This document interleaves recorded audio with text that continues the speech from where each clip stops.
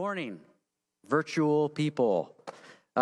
Before we got going this morning, Sean talked about, how we're supposed to have an audience of one, meaning that in our life, that no matter what we do, that God's opinion is the only one that matters, and that if I get up here and do this, or Aaron gets up here and does worship, man, our goal is that we're just doing it for the glory of God. We're doing it for God, and that He's to be our audience of one. But this takes on a whole new dimension, and man, it's a reality that there is just an audience of one, and it is the camera in front of me. So I want to thank you for joining us this morning. I'm going to pray before we get started. Jesus, we thank you, God, for computers. Thank you for the internet. Thank you that even though we're not allowed to gather, Father, we can gather online through video like this, Lord. And so I just pray, Holy Spirit, that you would come and inhabit the houses, the places that all your people are gathered right now, listening to this video.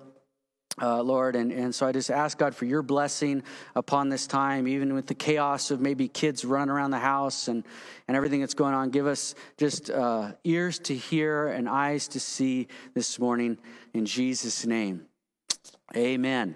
Amen. So this morning, I would just like to take some time to really kind of challenge our thinking. I think sometimes that one thing that I like to do, and sometimes that we can kind of fall into, is if we can fall into routines in our life, and especially in church life. We can just start going through the motion, so to speak. And I think that's in America, it's really easy to do that because we live in such a comfortable world. And I often have to check myself and say, why am I doing the things I'm doing? And we can go large scale as far as like a church, like why are we doing the things that we're doing? And we can also go down to our own life of like, hey, I have a quiet time every morning, but it's so easy to just fall into a routine where I read the word, but man, I'm really not engaging, or I'm not really being transformed at a certain level. Even I think about communion, it's like, why do we take communion the way we do it? Do we just do it because that's what we've always done?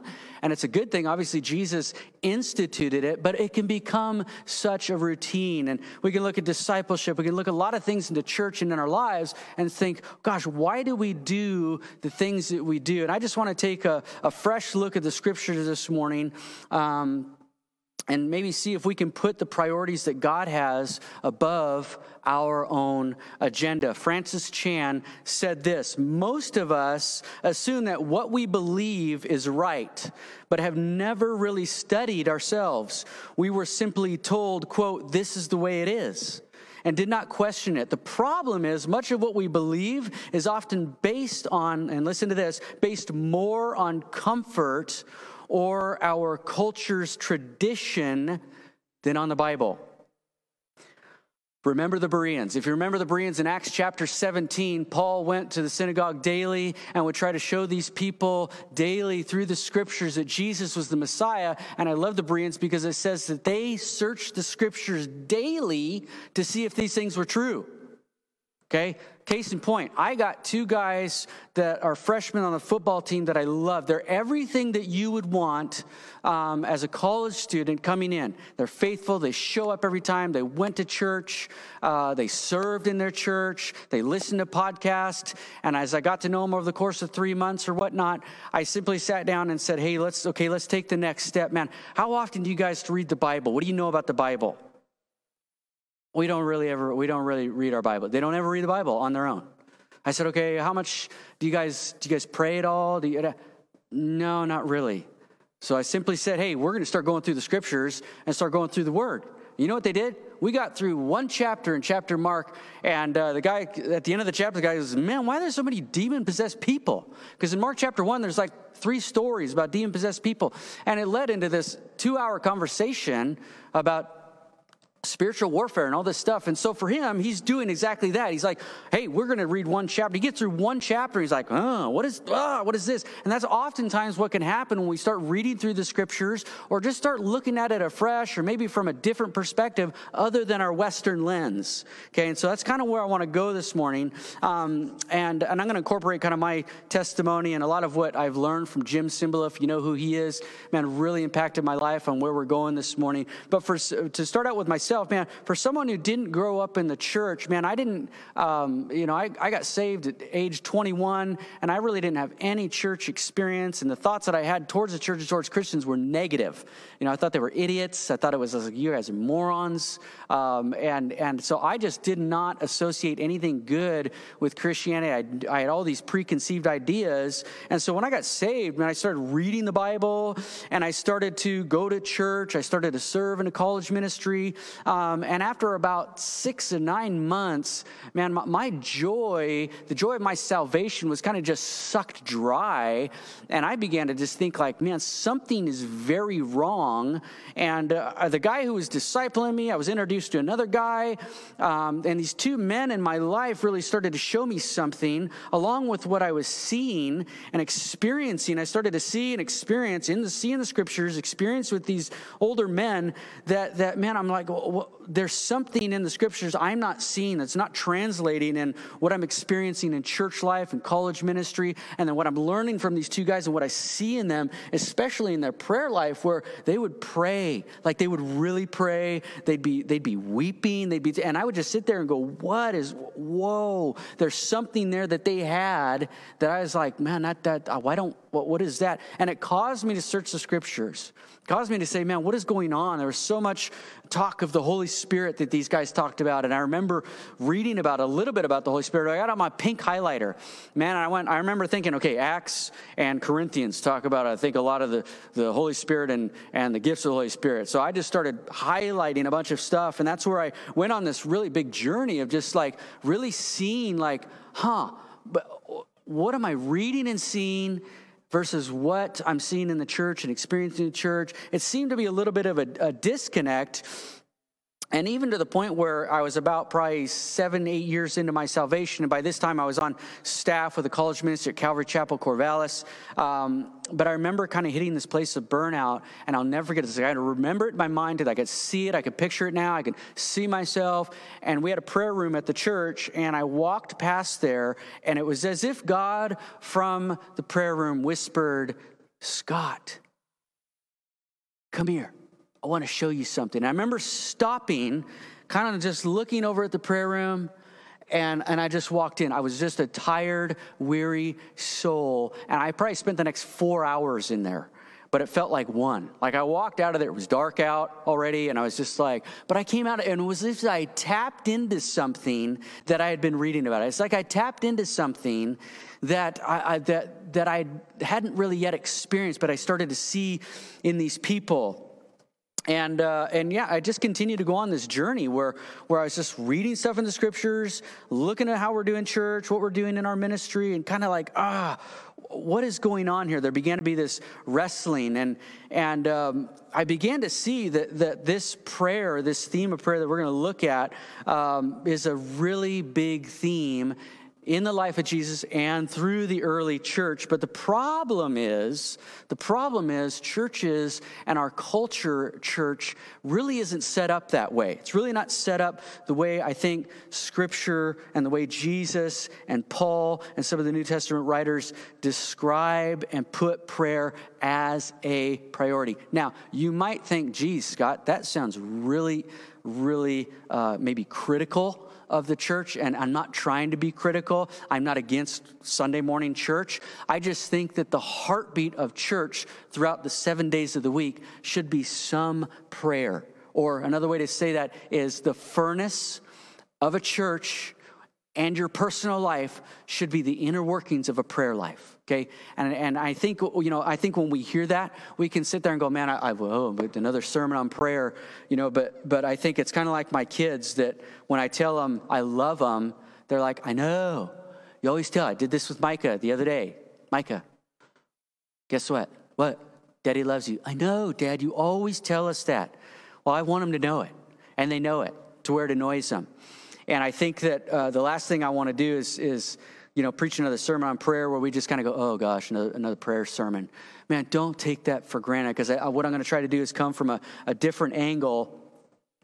Because honestly, what I see in the life of Jesus, especially probably one of the most stunning pictures of Jesus, if I were to say, man, Get an image of Jesus in your mind right now. What do you think of? I think, honestly, this picture would probably be one of the last ones. I've never seen a paint. I've seen a lot of paintings of Jesus. We can think of Jesus on the cross, Jesus carrying the lamb on his shoulders, the prodigal son painting. We can think of Jesus and playing with the children. We could see Jesus healing people.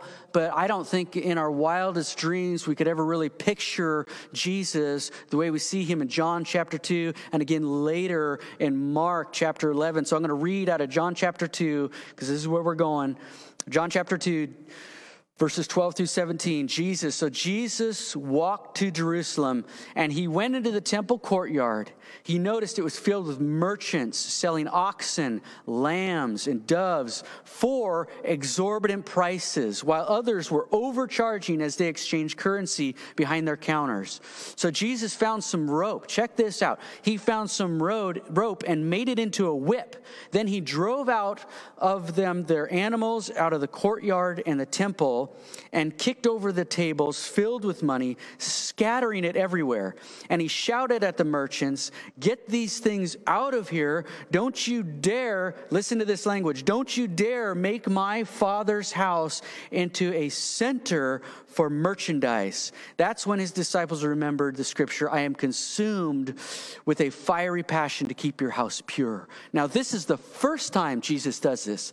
In his first year of ministry, he actually did this the last year of his ministry, and it's recorded in Mark chapter 11, verse 15 through 17. I'm just going to read just a little section, a couple verses. Then he began to teach the people. After he thrashed the people out, he does the same exact thing, okay? He thrashes everyone out, and then he says this, "Does not the scripture say, my house shall be called a house of prayer for all the world, but you have made it a den of thieves." Now, here's the point. Jesus comes into the temple, which is a place of worship, which is the place where the very presence of God dwelt, in the Holy of Holies, where the Ark of the Covenant and the cherubim, God's presence actually dwelt there. If you remember some of the famous stories where Moses would go meet with God face to face, and at one time he came out and he was glowing, okay? That's what this place is. This is the place where Jesus gets really passionate because it's a place where his Father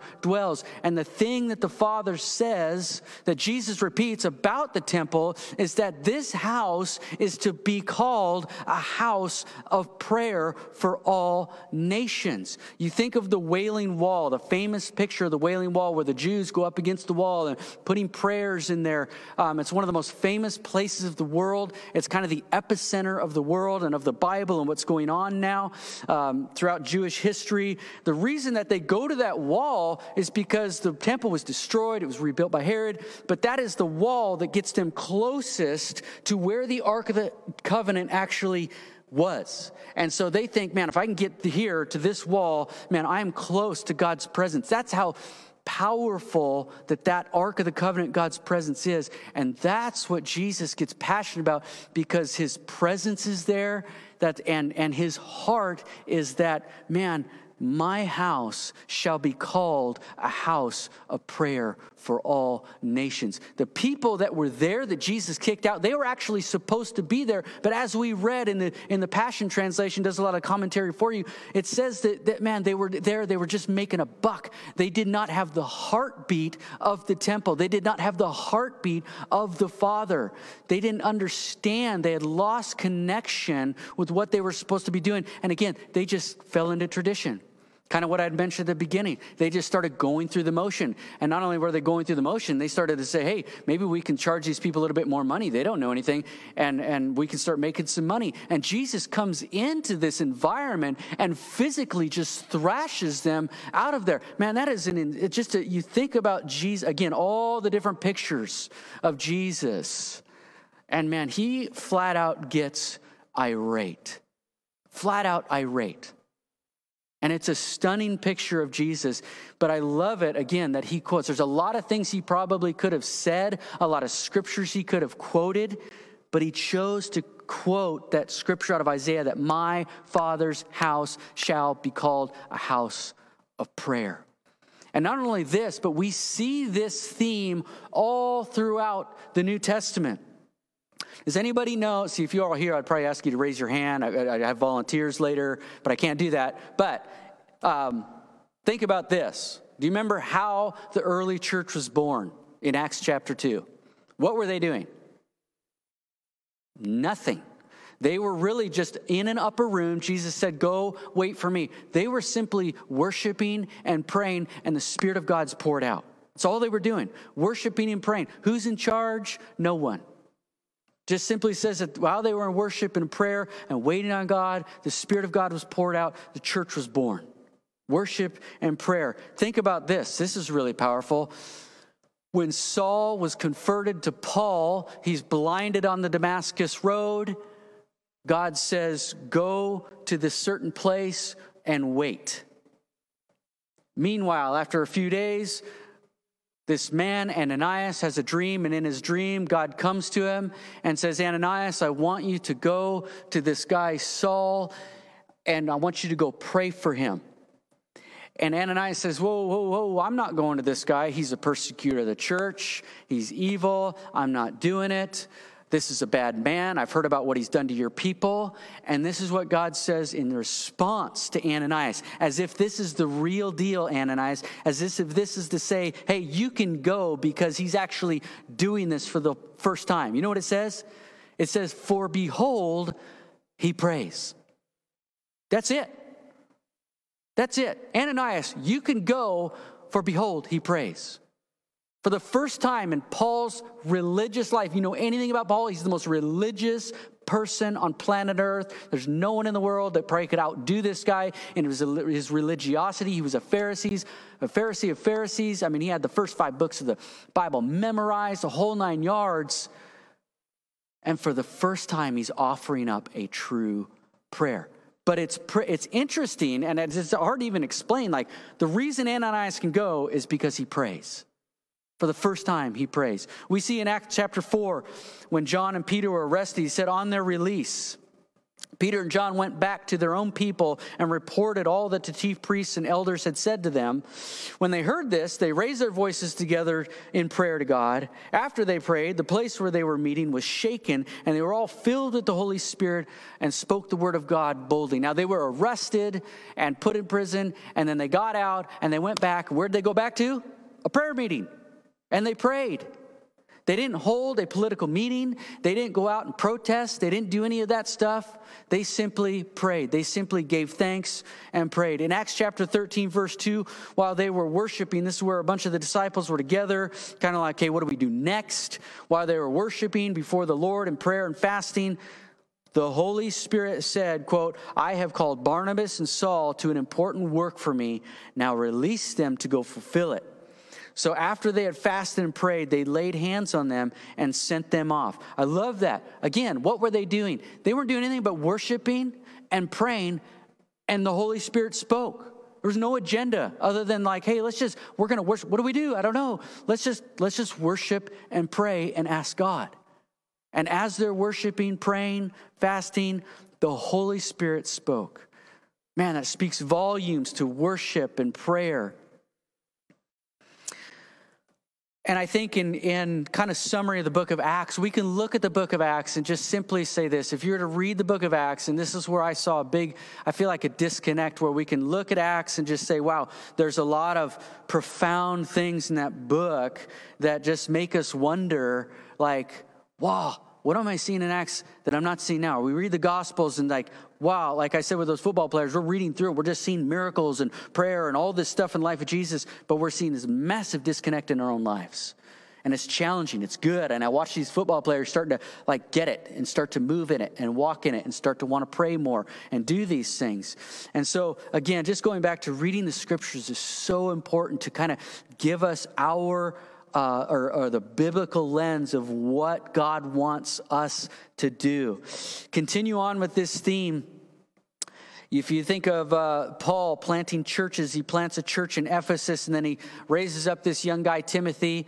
And in 1 Timothy Paul raises up this guy, Timothy, plants a church, says, Timothy, you take over. Paul leaves. And then in the course of that time, he writes Timothy 2 letters. And in 1 Timothy, Timothy and Titus are known as pastoral epistles, right? And so what a lot of pastors will look, say, okay, if pastoral 101, you want to know how to set up your church, pick elders, deacons, all this kind of stuff, you kind of go there. You go there and say, this is what a deacon is, this is what a role of an elder is, and all this kind of stuff. If you're a pastor, you kind of read those and study those, and there's exhortation from Paul to Timothy. But listen to the first thing that Paul tells Timothy.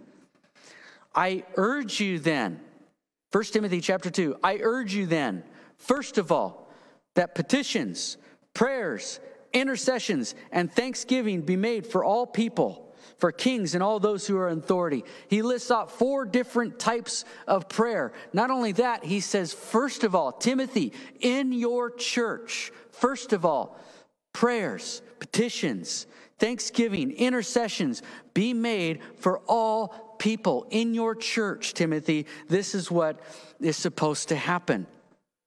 And there's a ton of scriptures I could go through, and I'll just close with this last one. In Revelation chapter 5, verse 8, he says, in this scripture, John, the Apostle John, is just getting a vision. Jesus is speaking to him, and he's writing all this stuff down. And he says this, and when I heard, when he had taken it, the 4 living creatures and the 24 elders fell down before the Lamb. Each one had a harp, and they were holding golden bowls. Check this out. Picture this. They were all holding golden bowls of sweet, fragrant incense, which are the prayers of God's people. So somehow, our prayers, when we pray, somehow they're kept in these bowls, and they're so precious to God that they're like incense that rise and are this sweet-smelling aroma to God. I mean, what is prayer to God that it smells that sweet? I mean, you think about it. You think about, when you come home from a long day and you smell the neighbors or your wife or your husband is barbecuing, and you step out of your car and you're like, oh my gosh, oh, that smells so good. And you start to salivate, right? Or you walk in the kitchen and you just smell your favorite meal being cooked and you salivate. Man, to think that, when we pray, that when we lift our voice, that when we engage our heart with God and we just lift our voice to God, that our prayers are somehow kept in these bowls and that they arise to God, and God smells them and takes delight in what we say. Now, this topic of prayer is massive, right? I mean, there's books, there's eons and thousands of books that can be written. Man, my simple point this morning is that the heartbeat, the atmosphere, the aroma of the church, the aroma of your life, the aroma of your house, the aroma and atmosphere of your inner life should be something along these lines. My house shall be called a house of prayer. Now, I know that the Old Testament temple doesn't exist anymore, but man, God says that we are the temple of the Holy Spirit, that God inhabits us, that we are the temple of the Holy Spirit. And this theme of prayer that runs through the Old Testament, through the life of Jesus, that he gets so passionate about, through the early church, should somehow be going on today. And I think, man, as a church body at large, all the way down to our individual lives, we need to re-examine what we're doing. Because honestly, I think there's a lot of you right now that if you were honest, if you're to be honest right now, and if I were to ask you, say, man, how's your Christian life? How's it?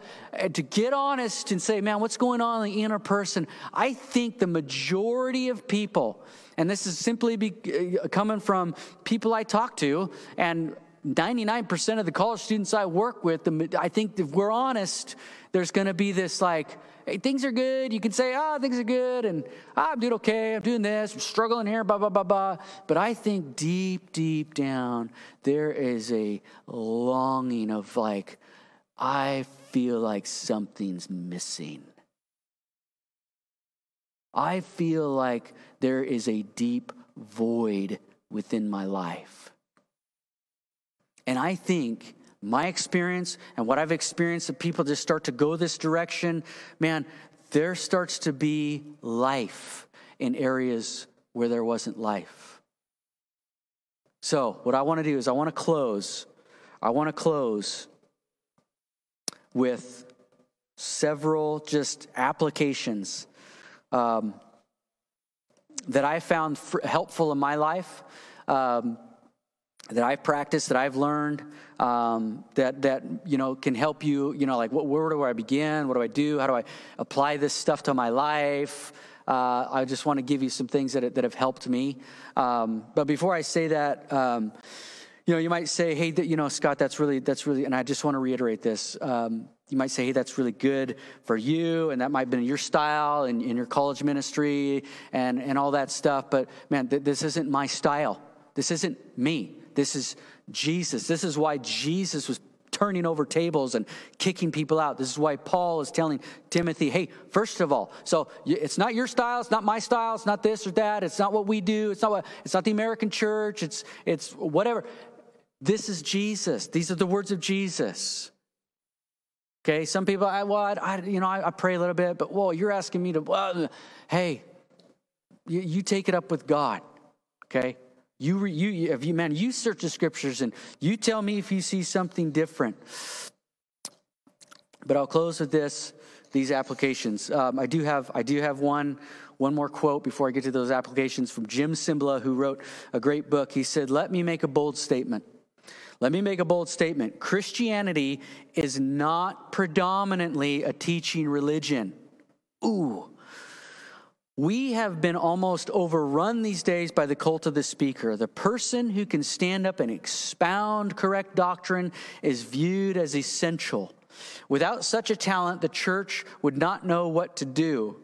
We have made the sermon the centerpiece of the meeting rather than the throne of grace. The teaching of sound doctrine is a prelude, if you will, to the supernatural. And man, I couldn't agree more with what Jim Cymbala said. Because, again, I'll just say this. Did Jesus, is preaching essential? Absolutely. Is what we do on Sunday morning, what Sean does through the scriptures, essential? Absolutely. What takes place here on Sunday morning is essential. But did Jesus say, or did God say, my house shall be called a house of preaching? No, my house shall be called a house of prayer. What about teaching? Is my house a house of teaching? No, my house shall be called a house of prayer. What about worship? Man, David, Psalms, man, worship was a big deal in the Old Testament. Worship is a big deal now. Worship is one of the main things in my life, part of my quiet times and my inner workings of my life. Worship is huge. But not my house shall be called a house of worship. My house shall be called a house of prayer for all nations. So here it is, application number 1.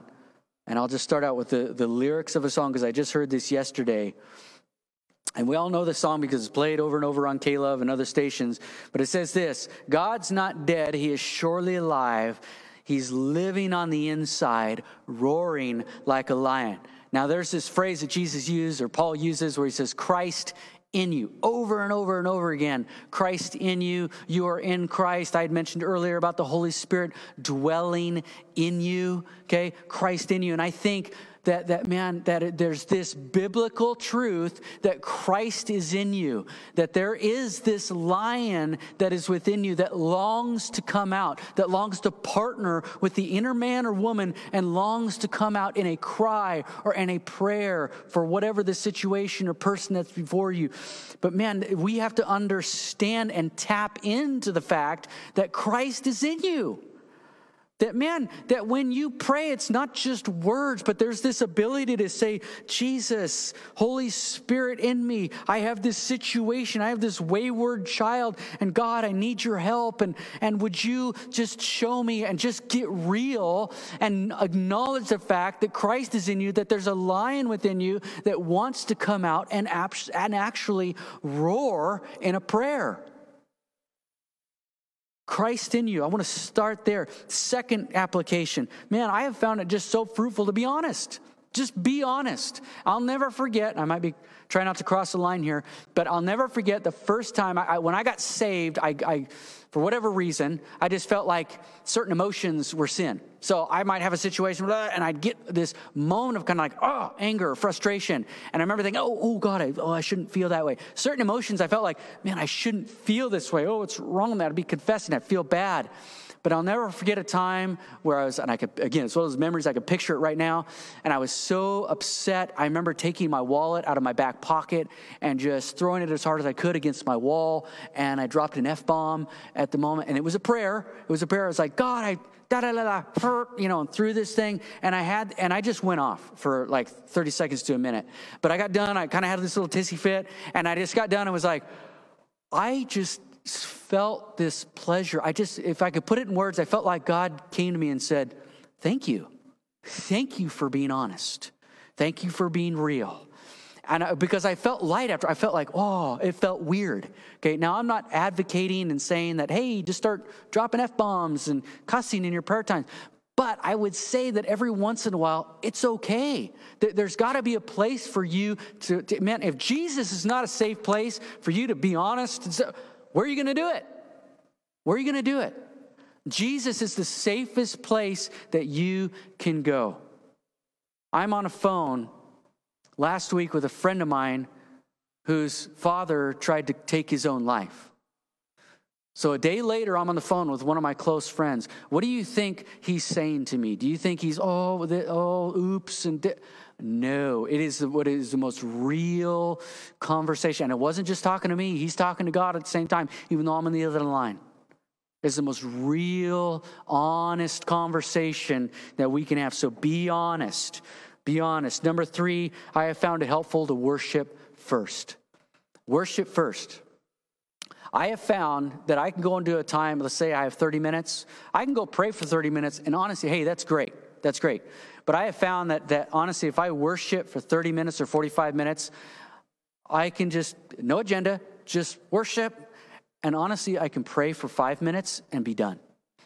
Because I'm tapping into that line. I'm just waiting on God, similar to what we saw, some of the scriptures I read in the earlier in Acts, where I'm just worshiping. I'm enjoying the presence of God, and then and I could pray. Whether it's 5 minutes, 15 minutes, or longer, but I could pray, and just after 5 minutes, 10 minutes, I could be like, I prayed what God wanted me to pray. I prayed what was on my heart. I'm done. I can leave. So worship plays a huge part. The 4th thing, it kind of ties into that, it's getting the Father's heart. Now, this is where I would have volunteers, okay? What I would say is this, when getting the Father's heart. Here's what we tend to do. Picture, if I ask for 3 volunteers, here's what we tend to do with prayer. And there's nothing wrong with this. Don't want to criticize this. But we said, hey, let's pray. And pretend 3 people just gathered and started praying. And I think what often Jesus does is he stands there in a large group of people, or he's looking around, and then he says, these people are going to pray. I want to help out. I want to join in. I want to whatever. I want to be there, right? I want to be there. And they link arms, and the problem is Jesus is kind of on the outside going, I want in. I want to help out. I want to actually be in the circle. So what I would suggest is this, like whether you pray with people or by yourself, you take a moment, 5 seconds, 30 seconds, a minute, and invite Jesus in, invite the Holy Spirit to take a hand or stand in the center and say, Jesus, what's on your heart? What's on your heart? When I get up this morning, I finish my notes, I just do some stuff, I go to a prayer room for an hour and a half, I lay my notes down, and that's what I do. I just say, Jesus, have your way.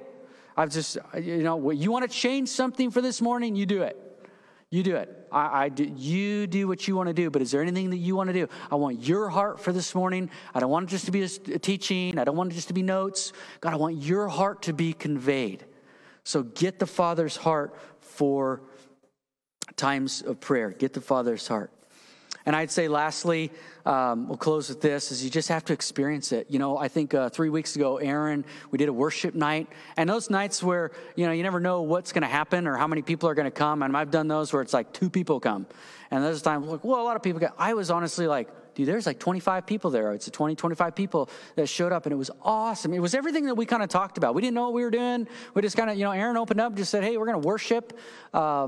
and really not have an agenda. And we worshiped for about 45 minutes or so, and then we just started praying. And it was awesome. It was great to just sit in the presence of God. And so I know that as this virus thing gets over, I know that we talked about doing more of those. Man, I would just encourage you, like, you got to experience it. You got to do it.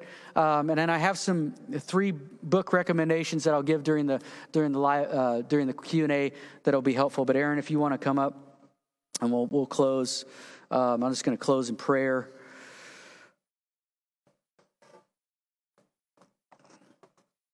This morning, Jesus, God, I thank you, Lord. I know that the time is always so short, and Lord, with a topic like this, God, it's something that's so ingrained in me, Jesus. I just pray that the little that was given today would at least spark some kind of interest, spark some kind of thinking, spark some kind of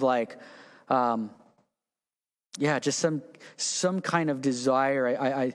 I just pray that people would feel permission today that they can get out of their box, Lord, that they can get out of their box of a routine prayer, Lord, that they can come to you like the disciples did at this thing called prayer. When they watched you, Jesus, pray, I think they were so intrigued to the point where it's the only thing that the disciples ever asked you to do or asked you to teach them was to pray. Would you teach us to pray? And out of that came the Lord's Prayer. And so, Lord, I pray that right now, people would simply, in the silence of their heart, would say, teach me to pray. Teach me to pray, God. And you take people on a journey. Take people deeper, Lord, into communion and into your heart, Jesus. And so I ask these things in Jesus' name. Amen.